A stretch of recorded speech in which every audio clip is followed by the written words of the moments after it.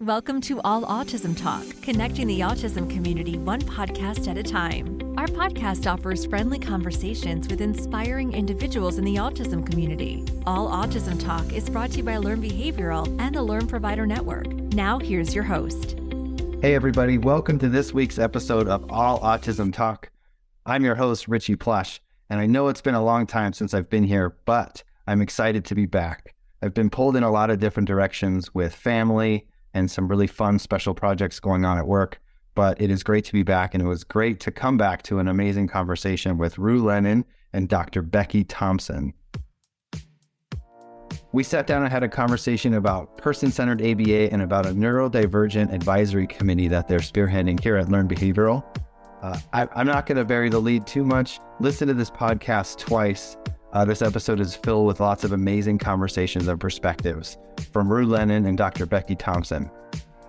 Rue Lennon has been working in the ABA field since April of 2014 with Wisconsin Early Autism Project, also known as WEAP, part of the Learn Behavioral network of providers. They have been actively involved in the person-centered ABA team and the Neurodivergent Advisory Committee, which will be discussed regularly in the podcast. They are a non-binary member of the LGBT community and also a member of the autism community, and have invested years of their life in the name of advocacy for people to have a safe space to thrive and work in both communities. Dr. Becky Thompson, who's been on our podcast in the past, is a licensed clinical psychologist and a behavior analyst who has been working with children with autism for over 20 years. She is the Director of Clinical Services for WEAP, and she also serves on the Wisconsin Governor's Autism Council and is the current president of the Wisconsin Autism Providers Association.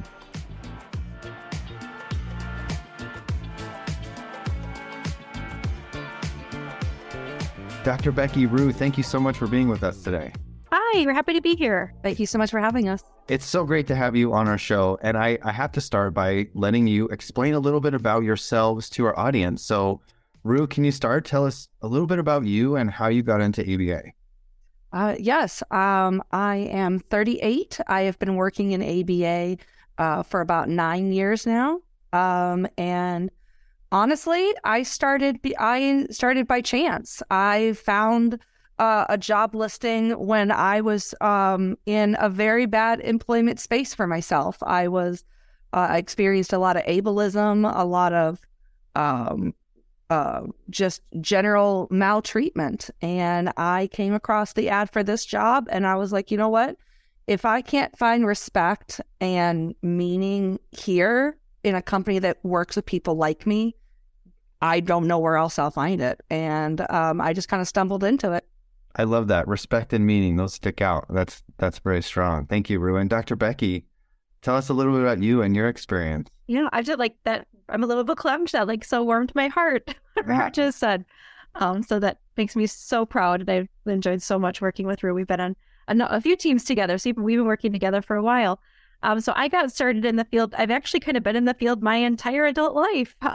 When I was 18 and starting college and didn't know what exactly I wanted to do with my life. My mom was actually admin employee number 2 for the Wisconsin Early Autism Project Milwaukee office. And she just kept pushing me. She's like, you should do this. You'd be good at this. You really should do this. You'd like it. And so I gave in eventually, and she was right. So I started off in the office, answering phones and showing clients to appointment rooms and filing. Back then, to be a technician, you had to have a year of college credit. So as soon as I had my year of college credit, I started working as a technician in the field and absolutely fell in love right away. This was 2000. And so at that point, there wasn't a whole lot of awareness about autism. So that was actually the first time I'd interacted with anybody with autism. And hey, there's this little girl and she likes tickles. She likes being picked up and spun in the air. I was like, I got this. This is fun. And was just blown away by the progress that we could make with this, difference that's neurological, but having environmental treatment, what an amazing impact it could make for children and families. So I said, okay, now I know what I want to do with my life. I'll go in this direction. So I worked for WEAP all through college as a tech, went off to grad school. Back then, we didn't really know about BCBAs. That wasn't very popular in Wisconsin. So I went to school to get my PhD in clinical psychology, came right back to WEAP and did my postdoc at WEAP. And then we thought, hey, there's this BCBA credential. So then I went back to school and got that credential And I've been a certified behavior analyst since 2013, so just about 10 years now. So over time, I've been supervising behavioral treatment programs. I used to do diagnostics as well. Now I'm in the role of Director of Clinical Services at WEEP, so I do a lot of training. And then I work with most of the people I supervise are getting their master's degrees, which is a lot of fun. That's great. That's great. Well, again, thank you both for being here. What a wealth of experience between the two of you. And I know you really have a couple of projects that you're working on right now. And I say projects, that's probably not the right word. Initiatives, I think, might be a little bit better. But there are two, right? The Person-Centered ABA and the Neurodivergent Advisory Committee. And I know that there's connection between the two, but I want to separate them out just to get us started a little bit. So can we start by talking about the Person-Centered ABA? Is that okay to get us started? Yeah? Great. Sounds great. Great. So, so tell us, like, why does this group how did this group get started? Where did the idea of this come from? Sure. So actually, both groups, so they work hand in hand, but we're formed in 2020. And so I know that's not a year most of us really like to remember, a lot going on that year. But besides the stuff I'm not going to talk about health-wise, there were a lot of social justice movements happening and gaining momentum at that time. And one of those was the ABA reform movement, of a lot of feedback from autistic self-advocates who were bringing up criticisms about ABA. And that wasn't new information in 2020. A lot of the criticisms that were brought up about our field have been discussed for years by self-advocates, but with social media and with all the other context of other movements, it really gained a lot of power and momentum. And myself and a lot of other clinicians who've been dedicated our lives to ABA love what we do. We're passionate about it. We see the positive impact it can have. And you really felt it was important to listen to the community that we care about and that we're trying to serve, and to take a moment to self-reflect and hear that feedback and see, are there things that we could do differently, to be even better at what we do and do a better job and improve. Everyone always has room for improvement. There's always things we could do differently. And so Learn Leadership was really supportive of that. And so our president and chief clinical officer brought together myself and a couple other like-minded clinicians who are really passionate on this topic to create the Person-Centered ABA team. And they kind of charged us with the mission of developing a values statement that would reflect Learn's perspective on treatment and supporting neurodiversity, and to really kind of get that initiative going across the Learn network. And out of that then comes the Neurodiverse Advisory Committee, which I'll pass over to Rue, but I just wanted to say that, like, really quickly in that process of researching and listening to people with lived experience and self-reflection, we realized, we're a group of pretty privileged, licensed clinicians who are all identify as neurotypical, developing, policies and statements about neurodiversity, and some really important voices were missing in that process. And so we felt that it was incredibly important to be, including the voices that we're trying to show respect for in that process. And so then we, from that, then developed the Neurodivergent Advisory Committee. And Rue, would you like to share a little bit about that as one of our original members of the committee? Sure. I was approached about joining this task force by Dr. Becky sometime in mid or late 2020. And I just thought it sounded like a wonderful, wonderful concept. A really big issue that is very prevalent in the autism community is the fact that a lot of people are speaking for us instead of listening to our own voices. And I thought it was absolutely important that we had people that were in this profession that were also overlapping in the community. And a lot of what we do is we review a lot of materials for both marketing and training materials, and just to help shape some of the content to be a little bit more sensitive and inclusive of autistic and neurodiverse people, making sure that things are read a little bit more clearly, were comprehensible for us, and that we avoided language that could be perceived as ableist or harmful. There's a lot to unpack there. Go ahead. There it is. And I just realized, one thing I wanted to add with that, that it was really important to us as we were setting up these two committees that are really working hand in hand collaboratively, that the the responsibility and kind of labor of putting materials and training and things together was on the person-centered ABA team. As the group in a position of privilege, it was really important to us that we weren't, asking the Neurodivergent Advisory Committee to educate us and do the work for us. And so we have this, really nice balance where the person-centered ABA team develops materials, whether that's trainings or resources, and then share it with the Neurodivergent Advisory Committee to get feedback. And so there's a lot of collaboration and back and forth, but intentionally, we're really trying to put that burden and effort, on the person-centered ABA team out of those two, how they work together. That's great. I have so many questions. I love the way you both just laid that out for us. I think that's really important for us to know. That one of the things that just stood out to me the most was just listening to the community and listening to each other. I imagine that you both have had some really interesting conversations with people who are neurodivergent, with people within our organization, with people in the community as a whole. Well, tell us a little bit about some of those conversations you've been having and maybe a couple of examples of things that stood out to you. I would say probably pretty early on. I started with WEEP in about 2014. And at that time, we actually didn't have a lot of terrible interaction with each other at that point. When we first started, it was all in-home services.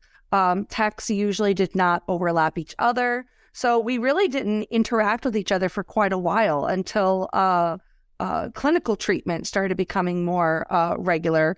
And we started having techs actually getting to know each other and meeting each other and interacting with our teams, our fellow clinicians, and other clients besides our own. And I think that was a big step because it's a very odd experience to be in a profession where, for something that's considered so personal, to not really be involved with a lot of your coworkers. And when I first started, that was the very first experience I had had with a good, healthy, and listening profession that actually really, truly cared and didn't just give lip service, that they actually really cared about their neurodivergent clients and their workers. Rue, can you tell us a little bit more about that? What were ways that they showed you that they cared as opposed to just providing lip service? I would probably say one of the biggest ones was about a year in. I was a person that, as I said, I had really no guiding point. Most of the workplaces I'd been in had been, relatively toxic. They had not been good communicative. They were not flexible. They didn't really work with me. And when I came here, that was about a year in, was when I joined a team, and I had misspoken and said something that may have not been socially appropriate. And instead of being demeaned and yelled at and reprimanded or even fired, which I honestly thought was going to happen, I was brought in to talk with my supervisor and HR and basically be like, what is something that we can do to support you? And what are some questions you have? And that was a really big part of the first few years of me being here. It was a very different experience to feel like if I did something incorrect, that I wasn't going to be reprimanded for it, rather than being taught and educated, which is pretty much what we do with our clients. We're not here to demean them or to change them. We're here to just help them and support them to be more independent in the world and system that we have available. I like that example of, it sounds like a little bit of psychological safety, right? You had a little bit of an ability to reach out to your team and say, I need help, or for them to recognize that and offer it to you. I think that yes. That goes back to what you were saying before about respect and meaning in your work, right? Yeah, they would give me open floor to communicate. They would try to be flexible in what communication style was best for me. When I first started, I also had severe hearing problems and had to have ear surgery. So they would give me support back when we used to have more in-person team meetings to make sure that I was being heard, but I was also following social protocols in order to let others speak. And it really, really helped shape me in a professional environment and just in life, really. Yeah. One of the parallels I'm noticing is as you're describing the shift from in-home services to in-clinic services, there was an increase in social opportunities and expectations for your clients, but also you felt that same Yes. pressures but opportunity at the same time, right? That shift being around others and having more complicated social networks. Absolutely. When I started, I'd say in the last, my last client that I had that I finished with right about when the pandemic started in 2020, I also had a really hard time with wearing masks. It was a very sensory difficulty for me. And I actually did the program with my clients. And I've done that with a few. I've actually participated in programs alongside them for tolerance programs that were difficult for me. And I think that was a really big change in, because I feel like even when you're part of a community, there's always some level of internal personal bias for people of color within the color community, people that are queer within the queer community, and people that are disabled within the disabled community.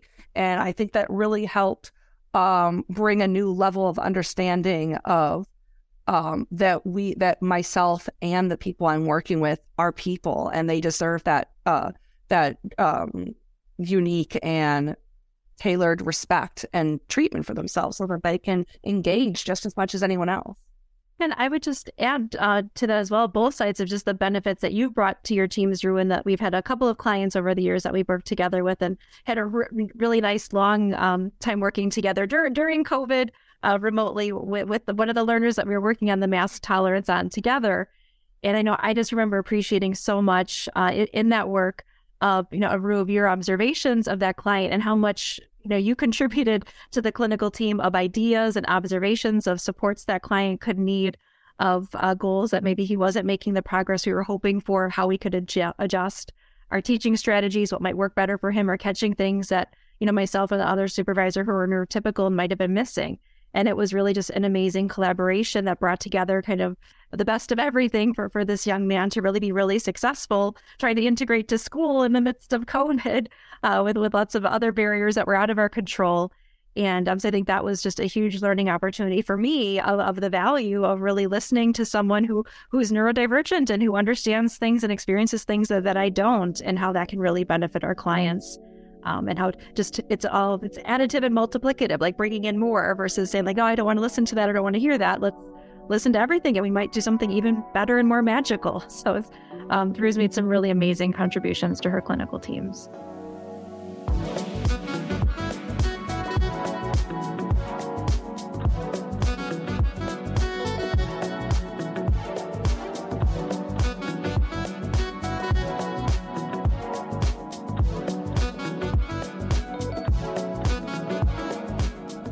Rue, I'm hearing from Dr. Becky and just from what you're describing that in some ways over the course of your career, you've really shifted into, I don't have the right word for it, but almost an advocacy role, right? Advocating and really speaking on behalf of others in the community. Is that something that you recognized, or is that something you just kind of tiptoed into the water a little bit and next thing you knew you were all the way in? Yes. I think that goes into hand in hand that when I first started this job, I did not have nearly as many social and professional interpersonal skills as I do now. I also didn't have nearly as much of like self-confidence and self-worth as I feel like I did now. And I feel like being part of this job really put in perspective that really gave me a lot of that value that we also give to our clients, making us understand that our faults are okay, our mistakes are okay, our shortcomings are okay and can still be improved and be accepted as we are, and that we are worth that time and attention to help us grow. And I honestly don't think I would be as independent and self-advocate for myself, let alone anyone else, without my time there. So well said. I feel like we should end there. We're not going to, but like that clip was incredible. I appreciate that. Thank you. Dr. Becky, I want to come to you for a second. There's something you mentioned a couple minutes ago, and I want to revisit it. that I'm going to paraphrase as best I can, but essentially what you were saying is the person who has the privilege needs to own their own education and their own ability to understand and ask questions and things along those nature. Can you explain more of that for us a little bit? Sure. I really got into listening to podcasts during the pandemic. I had never listened to a podcast before 2020, and was listening to a lot of, for educating myself and being a mentor to a lot of younger trainees.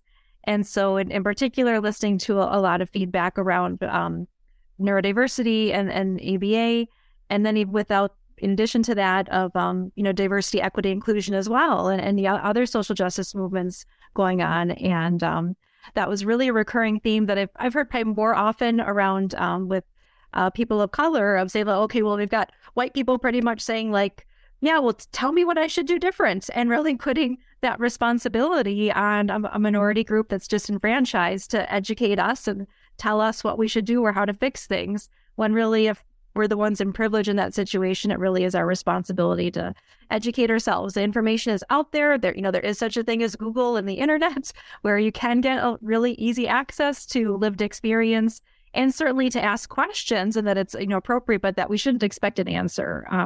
We're in a position of privilege. We shouldn't expect that I should say, hey, Ruth, tell me all about being autistic, and that she owes me any of that information, or that it's her responsibility to educate me. That I'm being privileged. She's privileging me if she's sharing that information for me to learn. And so to be really respectful in asking questions and listening, but to be sure that we're the ones kind of doing that work when we're trying to work on self-improvement and self-change. Yeah, I like that. The ownership is on the learner in some ways in this situation. But I think that's good for all of us, right? Recognizing that there's a deficit that we may have, and being able to have the ability to pause and say, this is an area where I'm not communicating appropriately, or I don't understand very well. I need to own my own role in fixing and being part of the change, right? That's really what I'm hearing. Absolutely. Rue, go ahead. You were going to say more on that. Oh, I said absolutely. I mean, and I think that just goes all the way across the board, like Dr. Becky said, with people that are people of color, people who are queer, people who are non-abled bodied, people who are part of all different kinds of marginalized or minority groups, that a sense of that we want change, but this feeling that it is our responsibility to tell people what we need. And I feel like to a degree, maybe it is, because, without us, the information will never be out there. But the obligation of knowing that it is not always our responsibility, not solely our responsibility, is definitely something that should be recognized and acknowledged.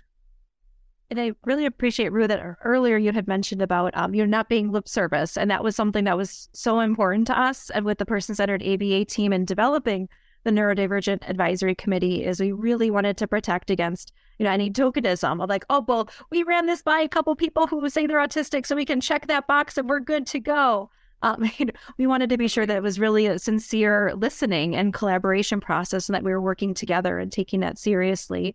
And that was a big part of why the Neurodivergent Advisory Committee is made up of LEARN employees, which is also something I'm really proud of, that we have all these people who are already working with us that are neurodivergent, just period, full stop right there. And then secondly, that so many people in that community were willing to participate in this group and support this effort. So that way we're sure that everyone's paid for their time and for their contributions, and that everyone's really feeling valued and respected in that process. And honestly, I think that's one of the biggest parts of ABA's reform and the change that we're putting forward, is that I feel like that's something that's been missing for a very long time. I've known people who have had family, or people that themselves were involved in ABA when they were a child, and have suffered anywhere from minor indignities to real trauma from that experience, from the lack of care and sensitivity and personal care that we're trying to put into it now. And that, I think the missing piece was having people that are part of the community also be so driven that we want to be part of that change. I know there's a lot of people that are in this field or related fields that I've known that have said the same thing, that they are, I want to be part of making ABA better, making it safer, healthier, and more impactful without harm. So can you both tell us a little bit, we talked about both of these groups a little bit, right? But I want to hear more about what are some of the accomplishments? What are some of the things that the groups are working on, or what are some of the focus areas that are being discussed in your meetings? Sure. Well, I'd say like our first and kind of biggest accomplishment was the value statement that we worked on and finally completed in November of 2021, which was, and I'll be really eager to hear Rue's take on this as well. I think that was the kind of first real hill to achieve and to scale. That really we knew this value statement would then be the backbone, of all the trainings and resources we'd provide later on. And so that was a long process of many months. And that was a lot of back and forth with the person-centered ABA team and neurodivergent advisory committee that we had, multiple joint meetings and independent meetings of let's all look at the draft together. Okay, let's go away, think about it independently. Let's come back. And we joke a little bit about the level of wordsmithing within the person-centered ABA team that we might have a 10-minute conversation about and versus or, and which word exactly it should be. But I think it was well worth the time and the blood, sweat, and tears that all went into developing that statement. Because in the end, we wanted to be sure that as closely as possible that those words could really match the intent. And knowing it would never be perfect, but really wanting to be sure that it was very intentional and thorough and sending the message that we wanted to use. And it's meant to be both internal and external, that's a document to guide our clinical practices.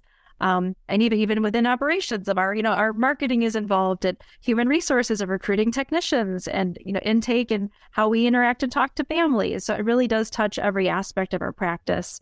And so we're really proud of that accomplishment, and lots of things have kind of trickled down from there. And Rue, if you want to share a little bit about that experience and what it was like developing the value statement. Yeah, the value statement was, like Dr. Becky said, was our first big project, our first baby, so to speak. And it was, I agree, it was very important because the neurodiversity value statement was what we were centering everything else on. So once we had that set and we made sure that it included all walks of life to include our diversity statement. So it goes everywhere from personal needs, it goes to health needs. It also comes into identity, such as gender or queer identity, or any other part of their personality and self would be valued. And I personally think that's very, very important, especially when you're dealing with people who are already marginalized for being disabled, and especially for people who may have overlapping identities, people who may be BIPOC people that are neurodiverse, people that are queer and neurodiverse, people that are that have less economic advantages and other such thing that's also putting them at a risk for being devalued by society and the people that are around them and working with them. And one thing I wanted to add, I was thinking about, but that was a huge contribution of the Neurodivergent Advisory Committee to the value statement, was that came up with a suggestion of, well, we should have a visual representation for each item of the statement. So originally we did in that process also work on a logo for our initiative of the Learned Values Neurodiversity logo, but then also a visual icon for, all 5 components of the statement, which was more back and forth of, okay, what exactly, what represents safety, what represents dignity, what represents effectiveness, which was a fun process. I think something we're just really proud of, that document. It sounds like a really engaging process and one that took time, but I'm glad that you spent the time getting into the details of it, right? And versus or could mean someone's included or not, right? And you're having some of these conversations, it's almost like you have to lay the foundation so that everyone has the common place, if you will, to branch off and to do other conversations and have other documents and other initiatives and things like that. I mean, did you realize that at the time that was what you were doing, or was it something after the fact you're like, oh yeah, well, we spent a lot of time on this and we didn't realize the full significance of it just yet. I feel like maybe there might have been at least some significance that maybe we didn't realize quite how impactful it was, but I think we always knew it was going to be impactful. As each project goes forward, we're always branching off into new material that should also be included and placed in. So a lot of our discussions are usually involving how does this sentence sound? This sentence might sound like we're not including all autistic voices, or this statement might make it seem like we're talking about compliance rather than understanding, and that can be a big difference. We are also in the process of working on materials for training materials to start with the top up for supervisors. So that would be people that are above me and up. And then make sure that everyone all the way down has this, because I feel like there's a lot of things that are for people who work with neurodiverse people where the obvious is not always obvious, and dealing with a lot of those fine details, I think, help shape our technicians into better workers to serve our clients, whether it be even just a slight change of words of saying, instead of saying, that's no big deal, someone saying, it's going to be okay. Because that makes a big impact. And I think those are a lot of the little details that we usually work on from meeting to meeting. Yeah, that's huge. I literally just got chills when you said that, Rue, of like how different does that feel if you're upset about something and someone says to you, oh, it's no big deal, versus someone saying, it's going to be okay. Like the love and the care in that statement, and how, when people used to say it's no big deal was with the intention of supporting someone to kind of get to a better place, but how dismissive that was, unintentionally. Especially since, 2020, because I feel like when 2020 came and, obviously there was a huge shakeup of all different professions and workplaces, everything from retail to food service, all the way to professionalism in healthcare and law, that there was a big shakeup and a big hole for a lot of workers. And because of that brought in a whole lot of new people into this field and other fields that may never have actually entered this field. And so I think it's even more important that we're giving the support to them so that they can make sure that they are supporting our clients as best as they can, as well as the people around them. Because if they've never entered this field, these may be things that they've never really been exposed to. And I don't think that, I feel it's ignorance comes from lack of knowledge. And if we don't teach them, how will they know? Yeah, absolutely, Rue. And so the value statement really was that foundation. And I think we kind of knew it was going to be the foundation, so it was okay to spend more time on it. But it even so was kind of even more, we go back to it even more than I think we ever anticipated we would, that it's really the guiding light for everything that we're doing. Yeah. And so since then, we've had an internal continuing education event for our behavior analysts that learn to originally present the statement. And then we have monthly trainings that we present, and that's what Rue is referring to of supervisors. I hate to use the term above you, so we have to come up with a different term than that. But so people that supervise you, those licensed professionals. And so we have trainings targeted to that group, which every month there's some content related to person-centered ABA to help people put this into practice. And I think that is something that's so important, that values aren't just something you write down or words you post on a website. It's the actions that you take that really demonstrate that you're living those values. And that's something that we're trying really hard to do. Yeah, it's not something you put on a sticky note and then just forget about and leave it. It's written down and leave it. You have to revisit it. Rue, you mentioned, I agree with Dr. Becky, right? You mentioned above you or below you and those other things. Yeah. Right?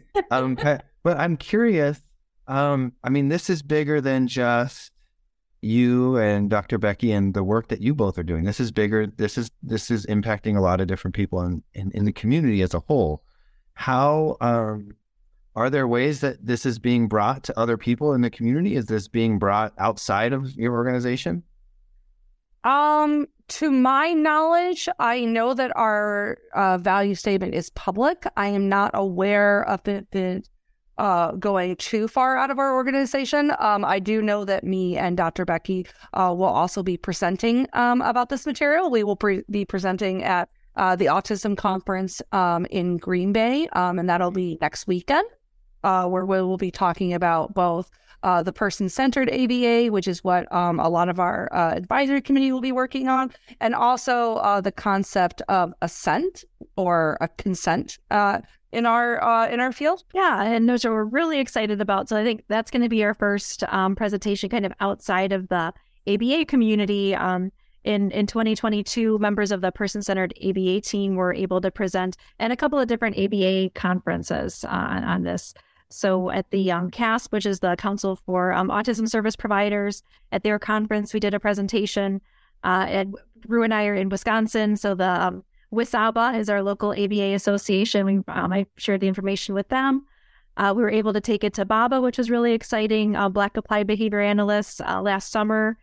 And I think then last fall, some other colleagues presented it at BABIT, is the Massachusetts ABA Association. So we kind of have done a little bit of the circuit for different ABA conferences, and we're really excited next weekend to take it to the Autism Society Conference for Greater Wisconsin, and then share it with the autism community, but outside of ABA, which will be a really different audience for the presentation.